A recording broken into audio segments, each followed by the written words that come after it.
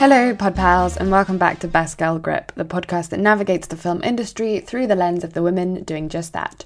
I'm your host, Nicole Davis. So, cinemas are open, which is hugely exciting. What are people going to see? And, where is the cinema that you're going to hit up first? Lots of things that have already had releases are back on the big screens, like Nomadland and Sound of Metal and Ammonite, which is cool because I think they're all films that will benefit from the sense of surroundedness that you can only get from the cinema. So plenty of excuses to go. Not that you need one.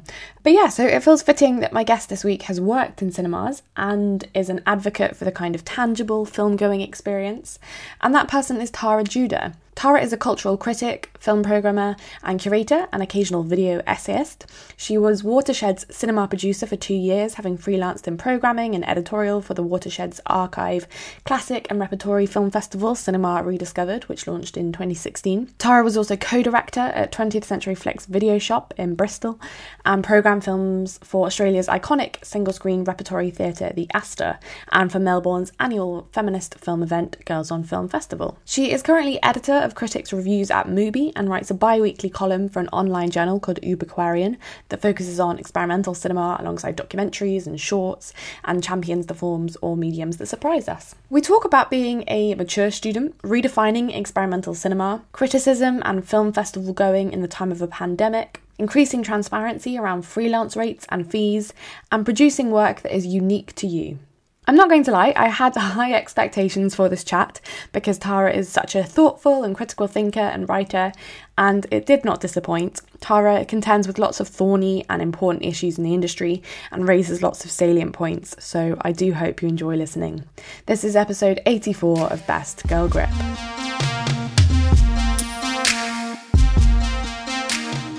I always tend to start these podcasts in the kind of higher education realm, just because I think maybe that's where a lot of us get our first taste or sense of what we want to do with our lives, so to speak. So where did you go to university, if you did, and what did you study there? I did go to university to study film, actually, and I went to King's College in London. But I went back as a mature age student, so I had already done various other things before I went back to university. I'd done the first year of university in Australia, and then decided at the time when I was young that it probably wasn't quite the right fit for me.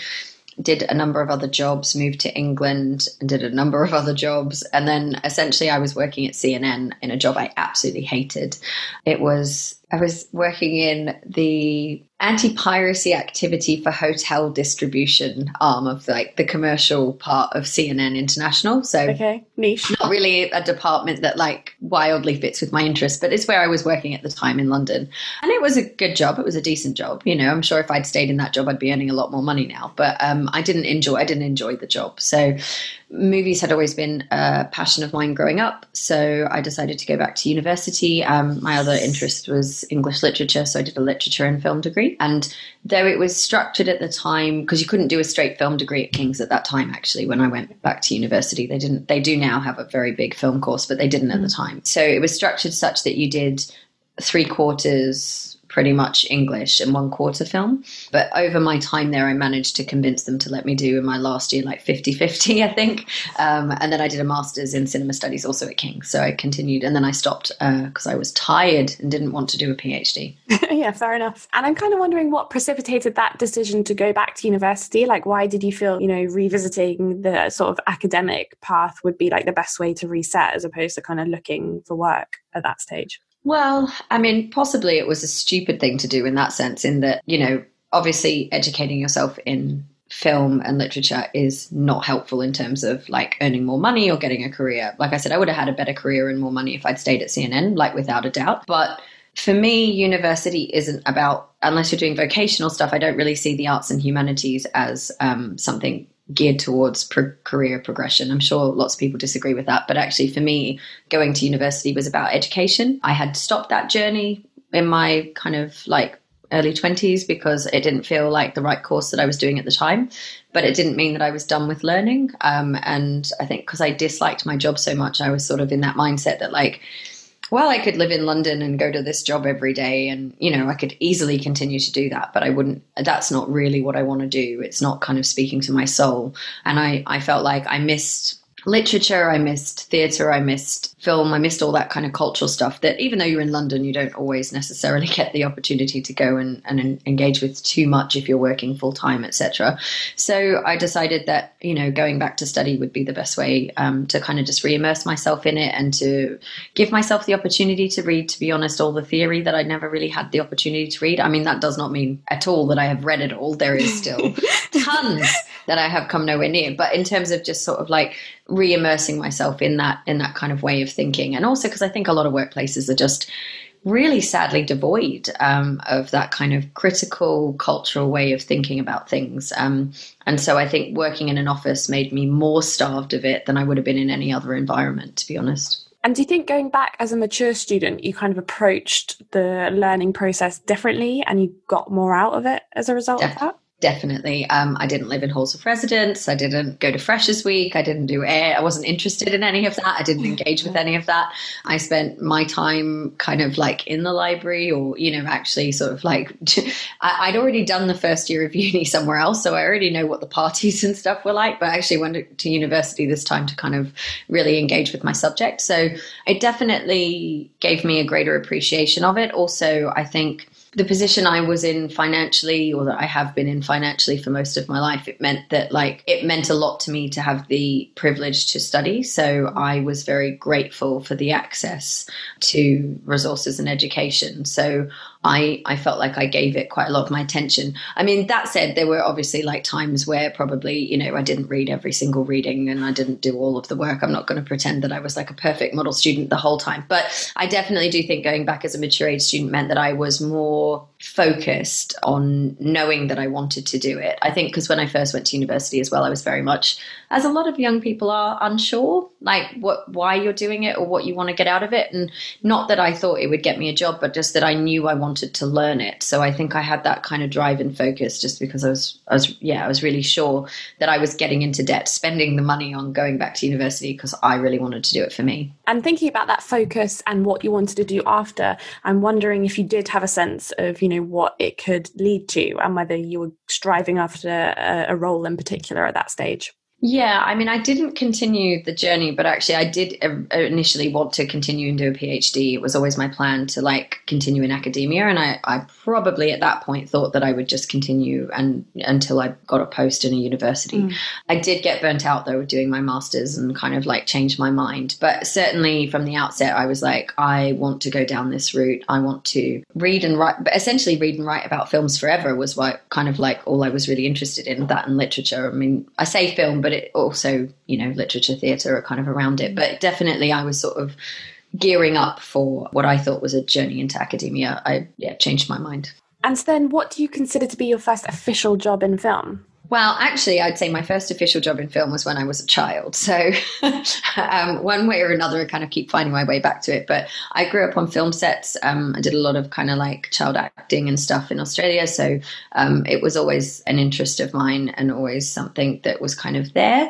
But in terms of jobs after university that were related to film, I moved after I finished my master's to Bristol, had definitely enough of London at that point in time, and I had enough of paying London rent. So I came to Bristol and got a job at 20th Century Flicks, which is the video store that's still operational here. It still is one of the few places in the world where you can come and rent movies. And I got a job there, which was my first as a kind of video librarian, essentially. So cataloging and, and hiring out movies to people. And I loved that job. It was a brilliant job.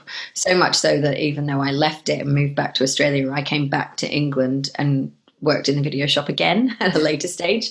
And now I still have a very small silent stake in the business because I love the store so much. And it's still running. And if people come to Bristol, I would highly recommend checking it out. It's one of the most amazing places with a crew of people that it's always employed people who are super knowledgeable about different areas of film as well. So there's always an extremely fascinating conversation to be had when you step into the store. Did you know moving to Bristol that there was a bit of a cinema hub and a film culture there, or did you kind of choose that at random and then discovered it once you'd moved there? No, in fact, I'd been to Bristol quite a lot because my cousin went to university here. So I'd visited her over the years that she was studying quite a lot, but I didn't really engage with the film culture at that time.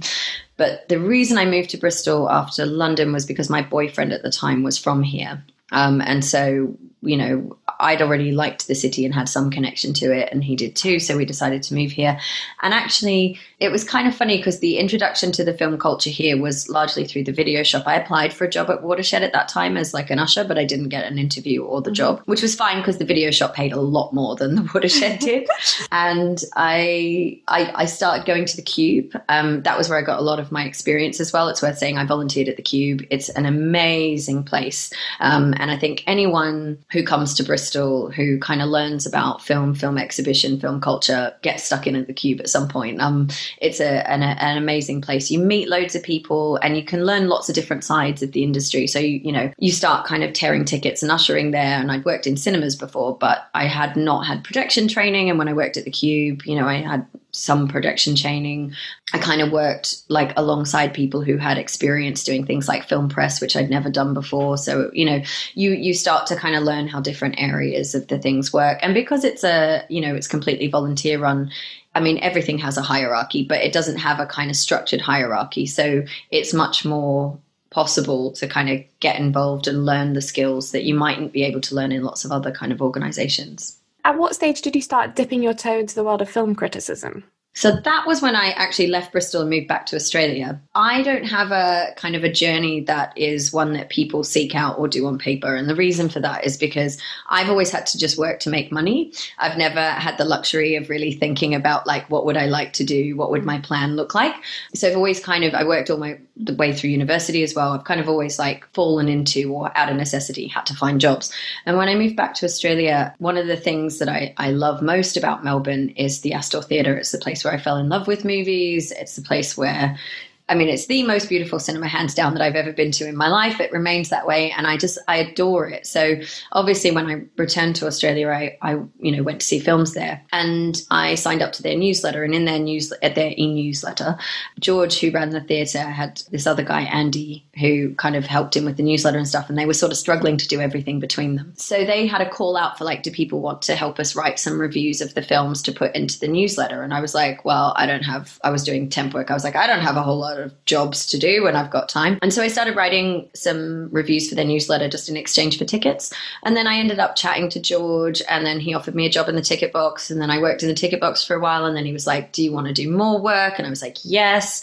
So then I kind of became his assistant. And then I started programming with him and, helping with the management of the theatre. Like, I never chose to work in exhibition. I would like to make that clear, because I actually wouldn't choose that as a career path. But I worked there because I loved the cinema. So it kind of wasn't to do with I've never wanted to be a film programmer. I still don't want to be a film programmer. That's not like a choice for me. I worked there because I loved the cinema, and it meant so much to me when I was growing up. It's how I discovered so many movies, that I just loved being involved in helping other people discover those movies in the same way. And it's the same with the video shop. The reason I wanted to work in the video store too is that the cinema and the video store were the two places where I learnt about film and where I made connections to those things that I loved. And I loved having conversations with people. So I kind of just accidentally built a job out of what I liked doing. And then because I would go to like the film festival in Melbourne Film Festival and other film screenings and stuff around town, I just got to know other people in the city who were doing film stuff. And that's really how I got offered my first bit of film criticism. So aside from writing for the newsletter for the Astor, I was chatting with a guy who was the editor for DVD reviews for The Big Issue. And I loved House, the TV show, and he needed someone to review it. So I was like, okay. And that was the first review I ever wrote, just like, for The Big Issue. And then over time that just kind of continued. And then I started doing more and more. And it also was very complimentary to be working in a cinema and being a programmer of sorts and being a film critic are extremely complementary roles, because you have access. For both of those jobs, you need access to films early, which you have if you're going to press screenings or screenings that are for exhibitors or whatever. So they kind of work harmoniously together, because a lot of what you need to do that is like unpaid time, like not the office hours, not the actual writing of reviews or whatever, is the same thing. And so I guess that's kind of why I ended up doing both of those things at that time. And then when I came back to England, I do a lot less film criticism now, really. I think in comparison to in Australia, I was like doing 1 or 2 or 3 radio shows a week and, you know, a lot more writing than I do now. But I'm not kind of doing so much of it anymore, partially because I live in Bristol. And if you don't live in London, you don't really have the access to the press screenings. Partially because I think it's always difficult coming to England and integrating into English things as an Australian. Like, we're just a lot more embracive, and it was just really easy to do stuff in Melbourne. People were very keen to kind of offer advice and include me in things, whereas I've always felt like I'm on the periphery here, which is fine. I mean, to some people, I literally am on the periphery. I've actually had London film critics before ask me what life is like in the provinces. So, you know, like, it's a thing. I mean, that threw up a lot of questions, and I want to come back to criticism because I know you wrote about it in a column recently, and you still kind of engage with that culture a lot. But something that interested me about what you said there was how you really know that you didn't want to go into film exhibition or programming. And so I'm kind of wondering, you know, how you came to that decision. You know, why is that something that doesn't interest you as a career? Yeah, it's a great question, because I know it's a career choice that a lot of people are really interested in. And I even know that some people try to be film critics in order to go the other way to kind of get into programming. But I guess because I didn't know what the word exhibition was, to be honest, when I was starting programming. To me, it was just working in a cinema. You know, I didn't kind of have that sort of, I guess, vocabulary for it. I didn't know the industry stuff. And it's not so much that I think it's a terrible job or anything like that. I think it's great. And I think if that's a thing that you're interested in, that it is a really good profession to have. And there is a way to be critical in your programming as well. And I think there are pluses and lots of things to be said for it. But to be honest, it's only ever been the passion of mine that, like, oh, I love this film, I'd love to tell someone else about it. That's the only link to programming for me, is like, oh, I'd love to show this film because I think it's cool. But I don't think I have I would like to be a curator brain, or like, I would like to pull together all this stuff to put on it. It's just that it's something that I kind of fell into because it was part of working in a cinema that I loved. And then, I mean, this is the kind of issue with anything you do, is the more you narrow down and kind of specialize in your life, the more you also kind of narrow your opportunities to do other things. So, I mean, you know, I'm not young, I'm 40. I can't really do a whole lot of other things at this point in time because I'd have to reskill. I have experience in film programming and, you know, like, so sometimes, and I have bills like everybody else. So sometimes I take work that it's probably not really what I'd love to do, but I don't really see loads of other options because, you know, we've all got to eat and pay bills at the end of the day. And you kind of like, all I know how to do is contextualize and talk about cinema. It's like, it's not the greatest skill in life, it turns out, but there we go. That's what I can do. And I'm aware that we have a lot to cover because you're very prolific, and I'd love to talk about your time at Watershed, where you were cinema producer. And so I'm wondering if maybe you could describe the path back to Bristol and then getting that job at Watershed. Yeah, so when I came back to Bristol, I went straight back to the video shop, and that was marvelous. And I will forever love the video shop. But a couple of years in, it became clear to me that we weren't the right fit for each other anymore. It's always hard to work out when you have to break up with somebody, but it was an amicable breakup. But basically, the store was doing so well, which is brilliant, as this kind of like small cinema that Dave had built that we would hire out to people for like parties and things. But operating parties was not a passion of mine. I've somehow always managed in jobs to fall into also like event management, which is not a thing I want to do at all. The Astor, we had loads of event management because people would get married there. They'd have bar mitzvahs, they'd have parties. And the same thing, not on the marriage scale, but the same thing a little bit was happening in the video shop. And I was like, I don't really want to go back into event managing. I find it quite stressful, and it's not really sort of like, well, where I want to be. So, you know, happily kind of decided to stop finishing my permanent work at the video shop. I still like am on very good terms with the store, and I still consider it my spiritual home in Bristol.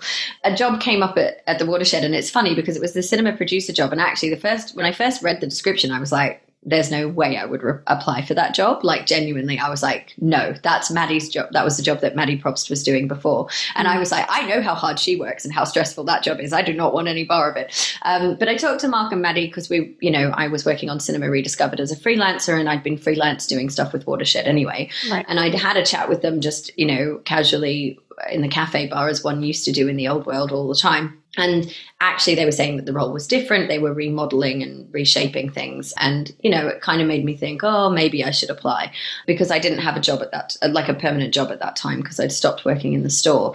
And I'd actually applied for 2 jobs at Watershed at that time. I applied also for a job which was part-time there, working as an editor on Rife, which is the youth-led platform. Young people do awesome stuff and write and make videos and all kinds of content for Rife magazine. And so I'd applied for both jobs, and I, you know, kind of didn't really know if I'd be likely to get either. But, you know, went ahead and applied, and then did get offered the job as cinema producer, and was like, well, okay, I guess I better take that job. No, people don't usually offer me jobs, so I probably should take it. And given that as cinema producer, you're obviously programming what the cinema shows, and therefore you're almost like a gatekeeper as to what, you know, audiences are watching. I'm wondering if maybe you could talk a bit about whether you have a guiding philosophy as to how you built that program, you know, what thought process is going into your selections. Yeah, it's a marvelous question. I think my answer probably might be a little bit disappointing, but in terms of the the films that are on run at the cinema, Mark Cosgrove is a cinema curator, so he pretty much curates all of that. As cinema producer, my role was largely around context, and I shouldn't use the word event, seeing as I've just said I don't like event management, but you know, panel discussions, contextualizing films, editorial ways of kind of, I guess, producing more to go with the cinema program. That included a lot of kind of special focus seasons and partnerships, and, you know, Watershed works in partnership with loads and loads of people, so it's not as though every programming decision would be like something that came out of my head. It's really important to say that a lot of it is working in partnership with, you know, Africa Eye, Palestine Film Festival, the Bristol Festival of Ideas. There are all these partners, you know, around the city and nationally and regionally that Watershed work with. So a lot of those ideas, there would be a mix of people bringing ideas to us and then us coming up with stuff ourselves. Honestly, the amount that you get to generate yourself is not that high. I'd say the majority of that is Cinema Rediscovered. That's the kind of like little curated baby that, you know, you get to play with.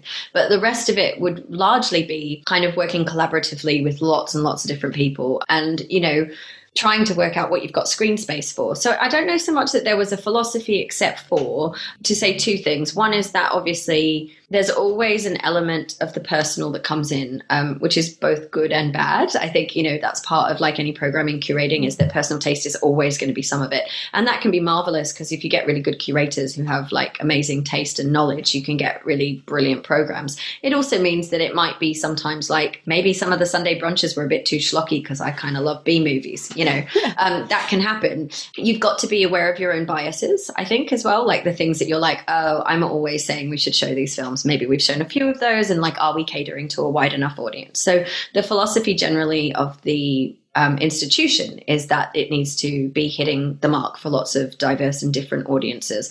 And that obviously comes also from like the fact that it's funded in part by the Arts Council and the BFI. So some of that's coming from them and some of it's coming from within. And I think that, you know, you're sort of working with each department to kind of make sure, like, are we catering to lots of different audiences? Are we showing lots of different things? And then within that, there might be some space for, is there a bit of editorial or curatorial voice that can kind of come through? And like I said, often for me, really, that was largely Cinema Rediscovered, or things like, you know, we would take touring programs as well, loads of them. So lots of things that a cinema of Watershed's ilk. So, you know, I mean, a lot of the other cinemas around the country that are hubs as well, like the Showroom in Sheffield and like Broadway in Nottingham, they have a lot of the similar kinds of touring packages that go around. And there's collaborating with cinemas in that way across the country as well. There's like, you know, I don't know how much people are aware listening to this, but like if you're not, there are also like BFI traveling programs. There are these kind of like tent pole programs that, you know, there is freedom to do different things within. But there are like these umbrella programs and kind of like seasons and things that kind of come out. You're also to some degree always limited or not limited, depending on your view, by what's available. So in terms of like new releases, it's nuts. There's like, I don't know, 900 plus films released every year. And no, like Watershed have 3 screens. Most cinemas like don't have, unless they're a multiplex, tons of screens. So the availability of space is always you know, something to think about. And any collaboration you have, say you've got Queer Vision Film Festival happening or Africa Eye or whatever, that takes out from your regular slots. So that also limits your kind of new releases. But then on the flip side, you know, with sort of like repertory stuff, which is really, I should have said that Astor was a rep house. So my interest is largely rep and experimental cinema. In terms of like rep stuff, you are limited because it's what the studios are kind of re-releasing or have available. And since they largely tossed a bunch of their 35mm prints in the bin, you're sort of subject to what they can give you on DCP, and also like what the kind of access fees and stuff is for that. It's also worth saying that, you know, like it's not the same price to show every film. And there's this kind of negotiation that goes on between making meaning and making money. Like art spaces and art house cinemas still need to pay bills. They still need to make money. They have to generate a commercial kind of industry that functions well enough for them to stay afloat. Even though they have funding from different areas, they still work on a baseline also of income. But at the same time, you need to make sure that if you're running an art house cinema as opposed to a multiplex, that you are offering something cultural that is meaningful. So it's about like, where does that cultural offer come in? What are you kind of shining a light on? What are you giving the attention to?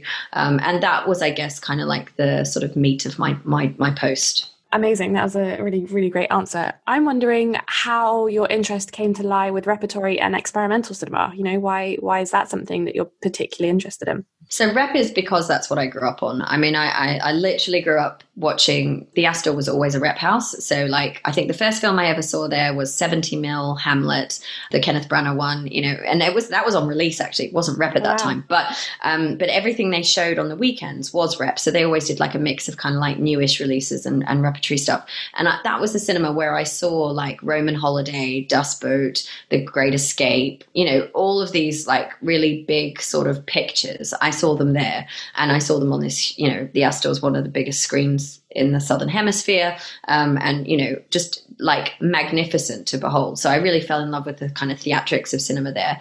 And then equally in the video shop, I would kind of go in and be like, oh, you know, I discovered that I like the Twilight Zone, like what else would I like? And then, you know, the guy in the video store would chat to me and be like, oh, there's all these like 1950s black and white or 1930s and 40s black and white kind of sci-fi movies, you know, The Day the Earth Stood Still, and you start watching like, and then you kind of move into the color picks and you're like Forbidden Planet, and you start kind of going down that route. And so that was kind of like how I learned about film, really. I think the first one of those that I saw was probably Psycho, and then I was like, oh, what else can I hire? And I think I stupidly rented like Psycho 2, 3 and 4, and I was like, you know, went slightly down the wrong route and then got steered back on course by the person who worked in the store. But it was repertory as a love of mine because, you know, that's kind of a great wealth of where my sort of personal connection to it comes in. And I love experimental cinema because I love things that make you feel like something different to what you thought is possible.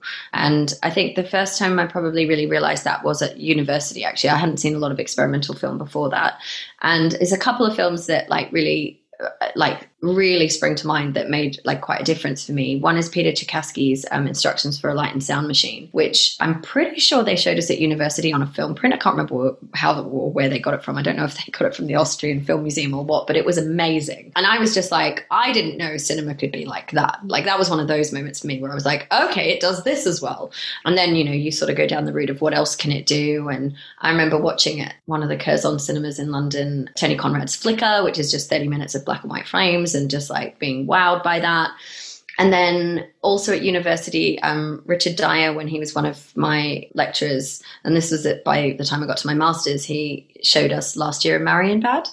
And I remember just like he said, I remember so vividly him being like, don't try to worry about what the film means. Just let it wash over you.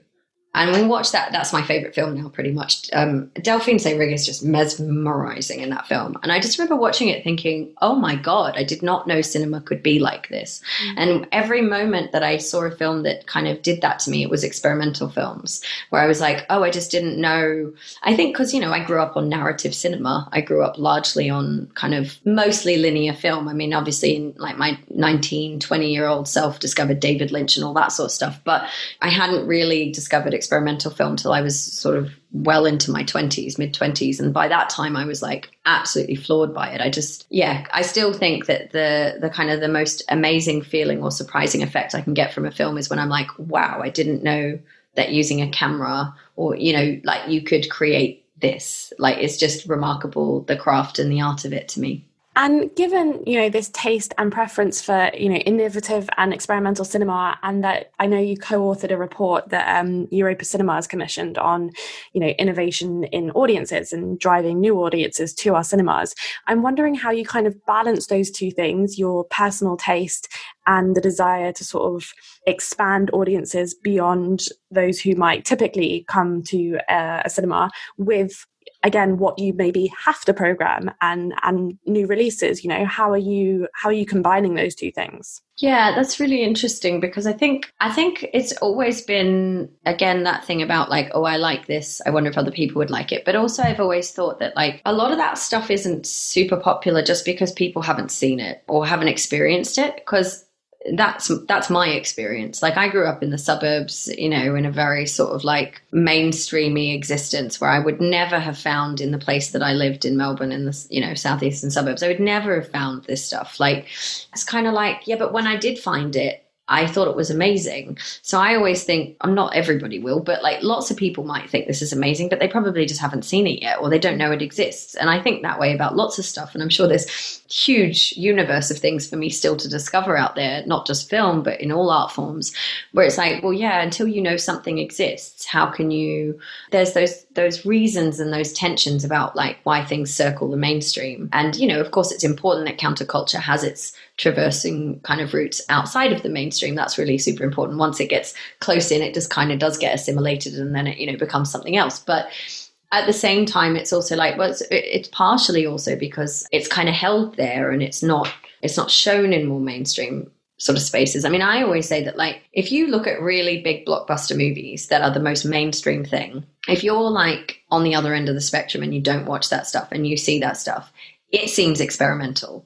Like, I don't know what is going on in Fast and Furious 7 or 8 or whichever one it was that I watched. I genuinely was like, how do people follow this? There's like somebody having a conversation with someone, hugging them, and then immediately after there's an explosion. I was like, I don't understand the editing process. Like, to me, that's wildly experimental. But to somebody else whose language it is that they watch that stuff regularly, it makes total sense. And I think it's this, it's the same with experimental film or with anything. If you know that language, you're kind of going to understand it. And so it's always that first point at which you kind of encounter something. So, I mean, yeah, to one degree, there's sort of like external or innovative practices, but at the same time, they're also it's just a way of doing things, or, or an aesthetic or a form or a format or a kind of a type of something. And I think we all just get differently versed in these things. And that's why I do think, actually, in terms of like, programming, it's really important, in my opinion, that you have teams of people programming, because what you want is those different areas and pockets of expertise to bring things together, because that's really how you shape a great program. I think that the worst programs are the ones where they have like one person doing everything, because then it's sort of like, well, it's that person's idea of like what is important, because we're all, if we're involved in those things, then whether we think of ourselves that way or not, we've been elected cultural tastemakers. And so you've got to be kind of like, I'm not saying like, oh, that's such a important role. On the one hand, I don't want to sound kind of like I'm sort of aggrandizing myself, but I think that you need to be aware of the power that you have to, even though it's, it's not like, it's not political power in some ways, but it is in that everything carries a weight, an ideology, a kind of like system to it. And anything you're putting out there is going to have that kind of exchange. So I think, and in sense of like, to bring in the Europa Cinemas idea around cinema innovation, a lot of that is to do with just new ways of finding to connect with and build communities. And again, that really is down to that thing about collaboration and partnership. And this is why, I think you've got to have multiple people working on film programs and art programs and any kind of programs, really, because in order to kind of really make people feel like that space, that venue, that art is for them, they need to feel like that it's kind of like offered everything has a relational power dynamic, so it's never going to be completely equal, but on a more equal footing than one that is kind of top down, people just saying, this is art, this is what you should look at. It needs to be more like, here's a thing we love that we think is really interesting. Would you like to come and see it with us and we can talk about it? I think that's a better approach. And I think that's the kind of idea behind a lot of that sort of like innovative practice for communities. And you can kind of see how that then translates to criticism, right? As opposed to it being, okay, good cinema, bad cinema, this is my opinion and everyone shares it. It should be more about sharing a passion you have that other people might share. That's certainly my opinion. That's my opinion. It may not be popular, but that is what I think, yeah. And let's talk a bit about criticism, because I know at Watershed you sort of headed up their critics workshop within the kind of already established Cinema Rediscovered Festival. And so I'm wondering, what was your ambition behind that? Why was it important for you to create that space where young critics could kind of come and learn and aspire? Yeah, so the critics program, we started actually the first year the festival started, which was 2016. And so it was before I was working at Watershed.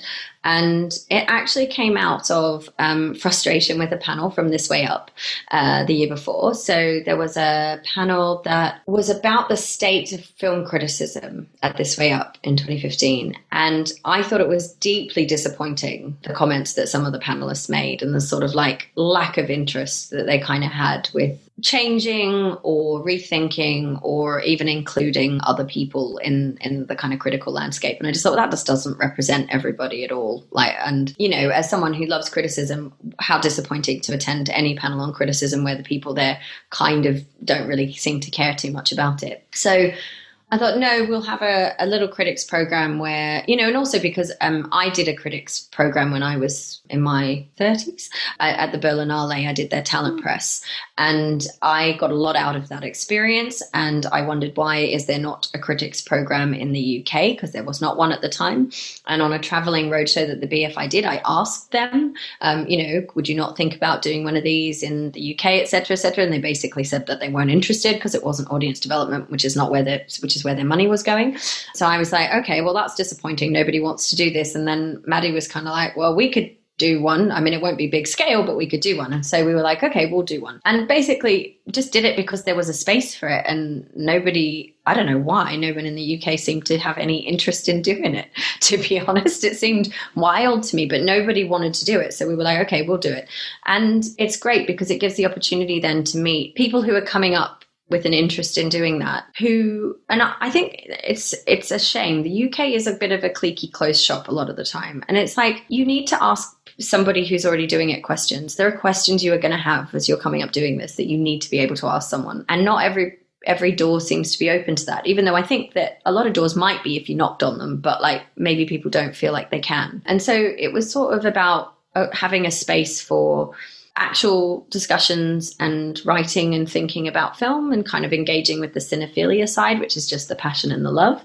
And also like the practical thing of like, hey, you can ask questions and, you know, maybe we can answer them about like what's easy, what's difficult, like, and, you know, even basic questions. Like I remember when I was first starting out in Melbourne, I needed someone, and I had them, thankfully, but you need someone who you can say, is this a good fee for this? Should I be getting paid? Mm-hmm. Like, you know, all of that sort of stuff, like, oh, or like, you know, should I be doing this? Or like, what do you think about what is the experience you have? Because I remember I got asked to host my first panel hosting or Q&A hosting. And I think I got asked to do it for no money or a very low fee. I think it was like, maybe it was a low fee.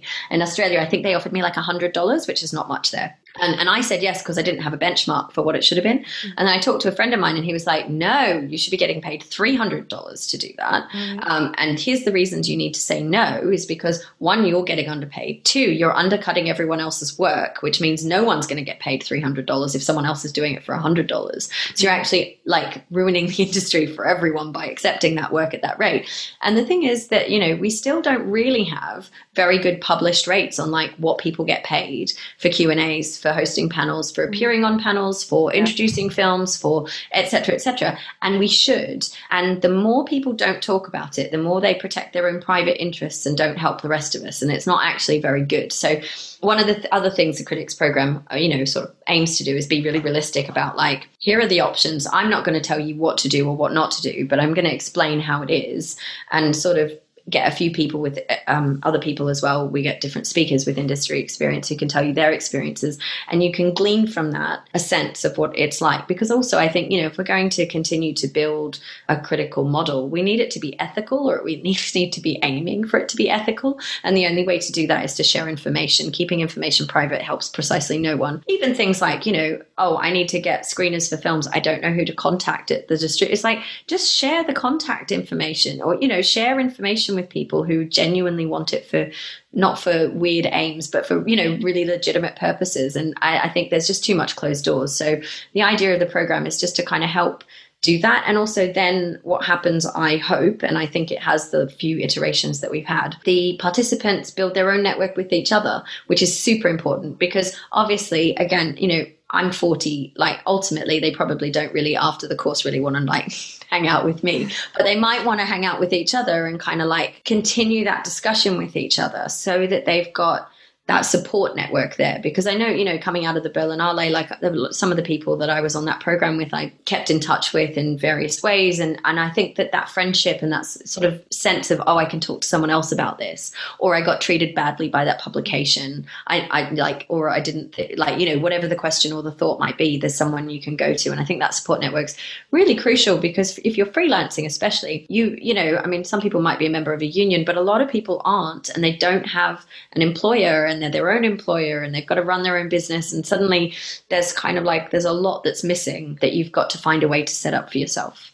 I mean, you raised a very important point about money, and it's something I want to continue talking about a little bit. I think, it's that thing where we kind of assume this information should be publicly available, right? And so when it isn't, we kind of attach maybe a shame or something to it that inhibits our asking it. So I'm wondering at what stage you started feeling comfortable kind of talking about money and asking for fees and, just confronting this obscurity that we have around talking about money. So for me, it's both right away and also never. So I'm always uncomfortable a bit asking about it, but I also ask for it always and ask about the terms right away. The first email I'll send back to anyone when they send me an email about anything will include a question that says, is there a fee for this? I can corroborate. I always ask. It doesn't necessarily mean I won't say yes to it, even if there is no fee, but I always ask the question first, because then I can evaluate whether or not I want to do it based on thinking about a lot of different things. And I love this quote from Charlie Shackleton.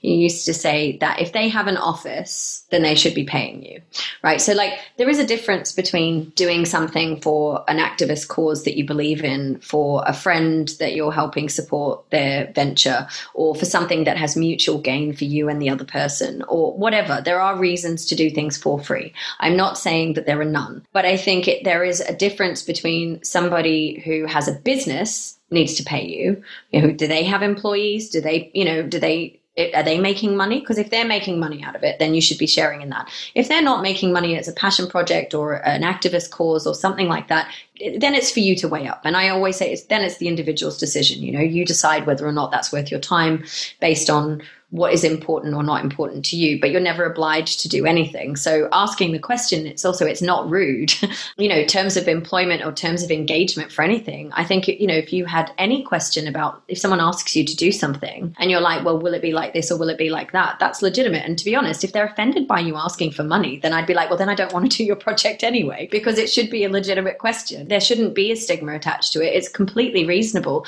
especially when this is how I make my living. This is how I support myself and my child, is by doing stuff like this. So if I don't ask that question, then I would, potentially be working constantly and exploiting myself for no good reason. So I think it's super important. I notice, there are people who feel more confident and less confident, and they are along the lines you would think. They're along gender lines, they're along socioeconomic line, those kind of disparities are there that some people just go in asking or assuming and some people don't. There's also a thing in this industry that I want to be really clear about that I think a lot of people don't know, is that sometimes and quite often there is money, but they only give it to you if you ask. And I think that's a dreadful practice. I just want to be clear about that. But I also want to be clear that it exists. So don't not ask about money, because maybe they're like, oh, well, if they don't ask me about money, I won't pay. But if they ask me about money, I'll find some in my budget. So ask, because maybe they have some. It's not rude to ask. And if anybody ever makes you feel like that, then don't work for them, because that's like bullying, basically. It's completely fair and reasonable to ask about money.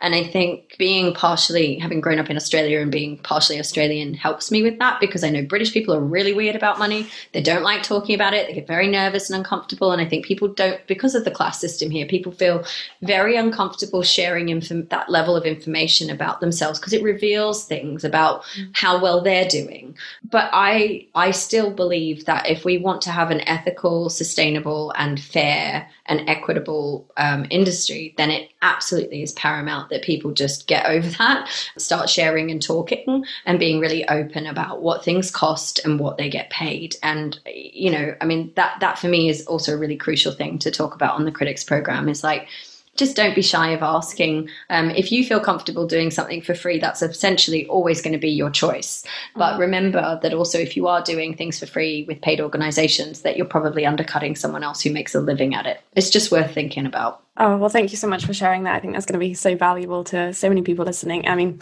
me as well. I think we can always stand to kind of, be a bit bolder with what we're asking for. I know that you're now an editor of critic reviews at Mubi. So I'm wondering what prompted the decision to step away from Watershed and return perhaps more prominently to criticism, and what it is that you're doing there, if you can speak a little bit about that. So my job at Mubi is one that fits in very well with my lifestyle right now. And the move away from Watershed is partially caused by the pandemic and partially caused by just my lifestyle and changes, in that when I returned from maternity leave, my job had to be reassessed and it became a part-time role, which actually suited me because I was still looking after my son.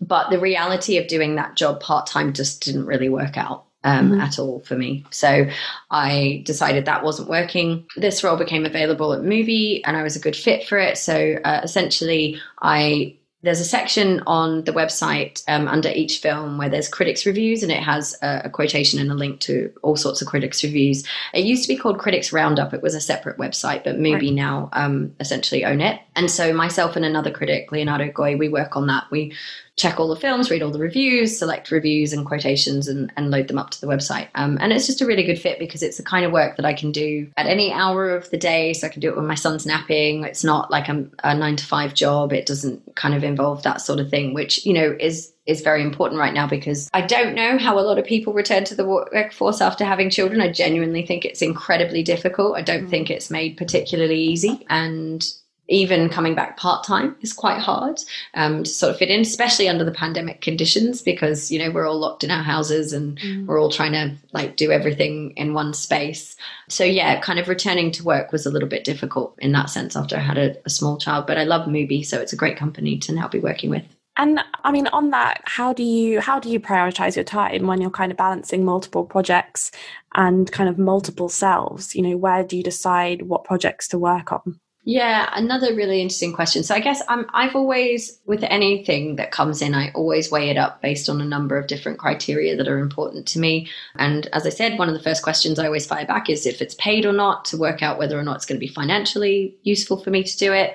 How much of my time will it take up is always a really important question for me. Like realistically, like, you know, will this take an hour? Will it take 5 hours? Will it take a day? Like, what is the kind of time expenditure on this? And that includes like the emailing back and forth, the admin, etc., because you've got to build that in when you're kind of freelancing or running your own business, that all of that also needs to be part of that kind of price tag of evaluation that you have. So and then, you know, do I think the project's interesting? Am I interested in it? Or do I want to do it? Always has to be a big question. Sometimes I have to be, I'm a very yes person when people ask me to do things. So sometimes I have to be a bit strict with myself and say, do you really want to do this? Is this just going to be an unfulfilling use of your time? In which case say no, because I only have so many hours and most of them are required that I am looking after a small person. So that's my major priority. And then my work obviously is important to me, but it has to now fit around that. So I just have to evaluate each thing individually and go, okay, well, you know, what am I going to get out of this? And usually it's either, or it's a combination. Usually if I say yes, it's a combination of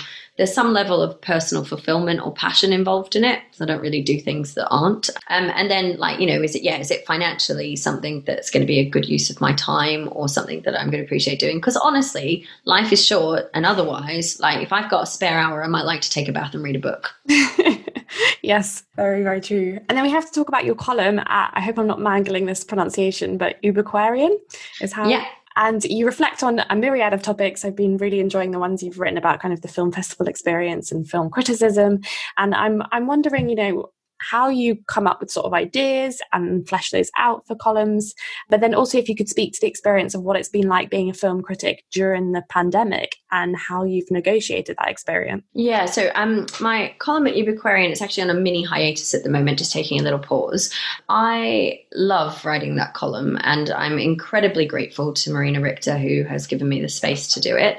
Marina and I were on a jury together in DocuFest a couple of years ago, and struck up a friendship, and, you know, obviously in pre-pandemic times would sometimes see each other at film festivals. And yeah, she gave me the opportunity to write a column in a way that most people don't get, which is that I really have complete freedom to choose what I write about, which is a rare and beautiful thing. And I think it's a shame that there's not more criticism like that, because I suspect we'd get some really interesting stuff if people would give faith to the writers a little more.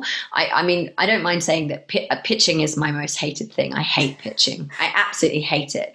I hate trying to distill for someone what my idea will be before I've really thought it out. I really know what I'm writing about when I'm writing. That's kind of part of my process, is I find like an essayistic approach in that I'm searching for something when I write, and the act of writing is how I discover where I'm getting to.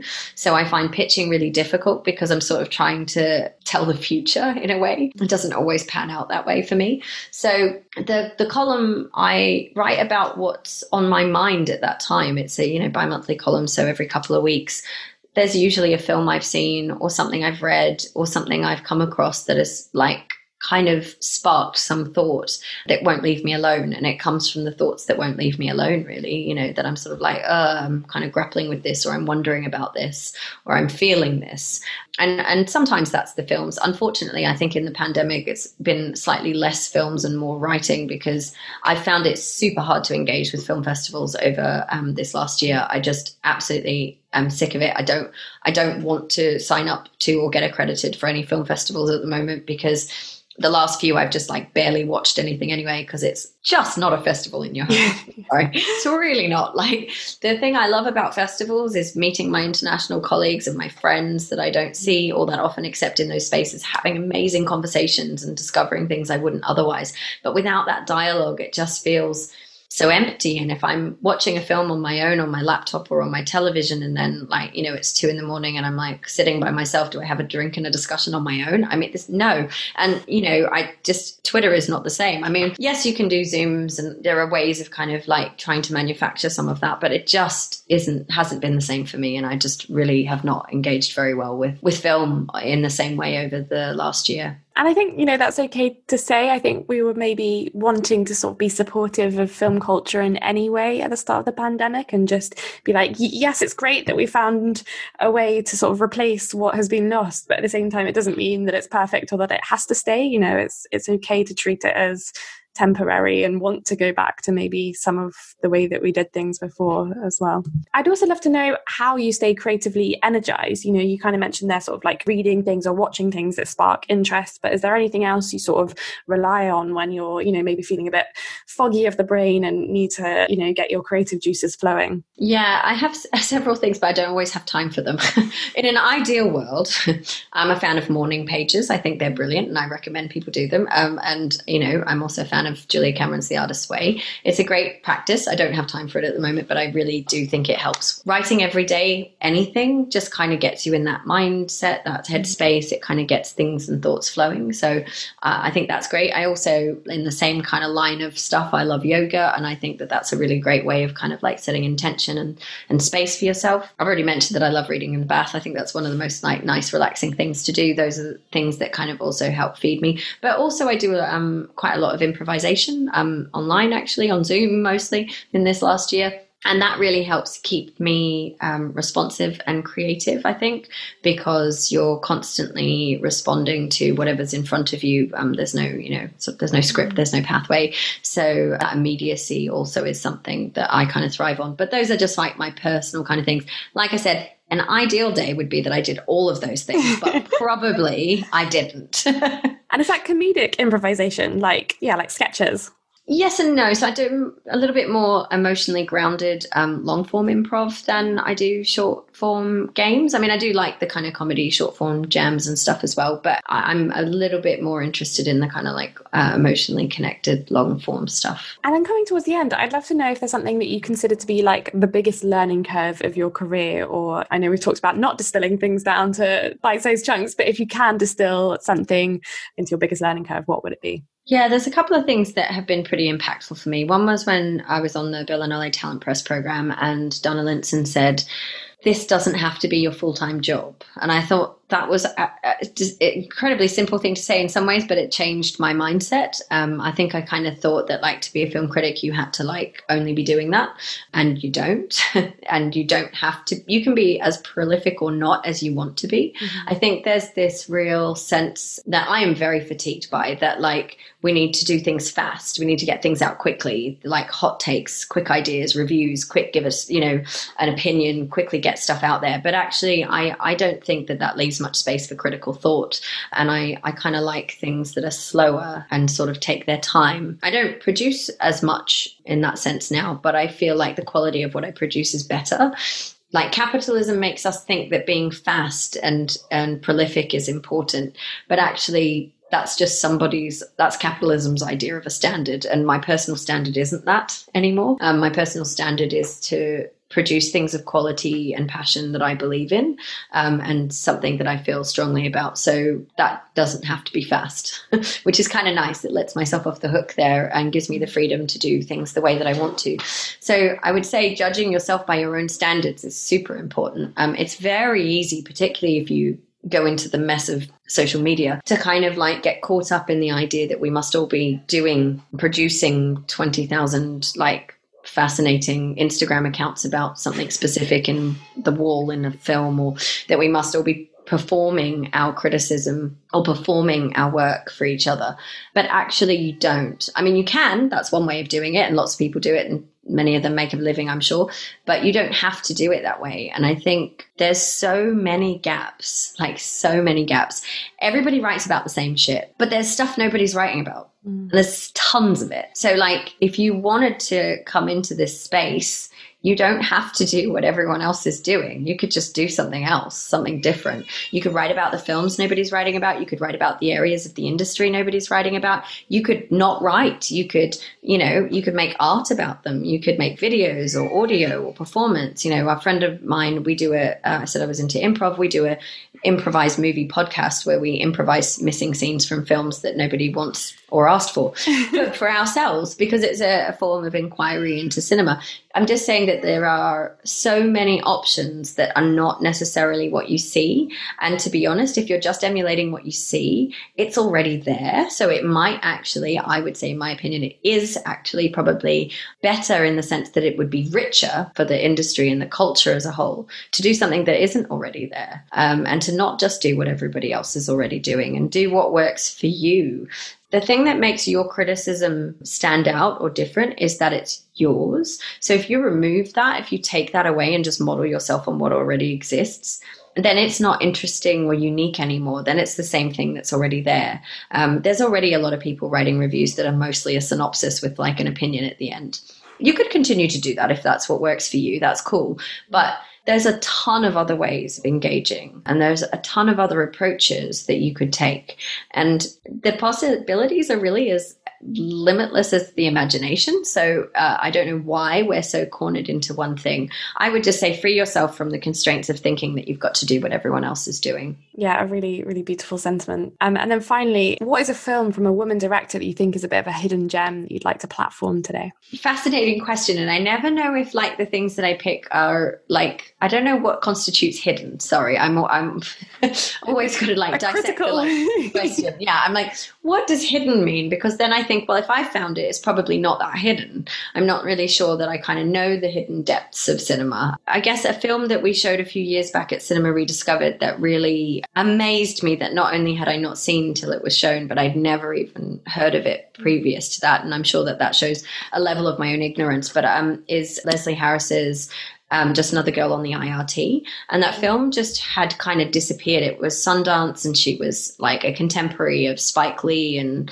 Tarantino and all these people who went on to have really amazing careers. But as a Black woman, she just didn't kind of get the same career as them. And it's because she never really kind of got funding for the next sort of feature, even though Just Another Girl on the IRT was formally, aesthetically, story-wise, just brilliant, really amazing, innovative cinema. And it was loved. It was, adored on release. But then it kind of just disappeared. And actually, we had Leslie Harris come over for Cinema Rediscovered, and she also appeared at the BFI South Bank with she came with her own 35mm print of the film, because the film's out of circulation. Like, you cannot get this film. It was sort of like, where do we see it? We can't see it. Like, Leslie's going to bring her 35mm print and she's going to introduce and show it. And it was incredible. I just remember sitting in the cinema thinking, why have I not seen this? And not only why haven't I seen it, why have I never heard of it?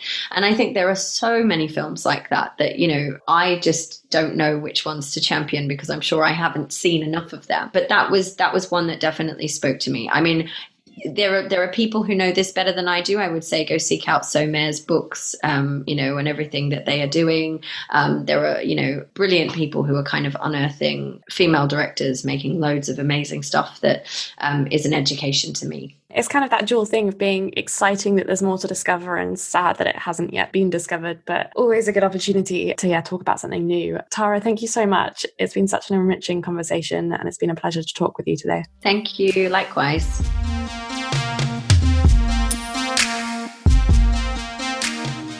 Thank you for downloading this episode of Best Girl Grip. You can find all my previous episodes on Apple Podcasts, Spotify, and Acast.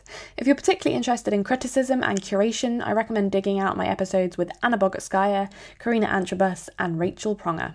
I'll be back with another episode next Tuesday, but in the meantime, have a wonderful cinema-going week.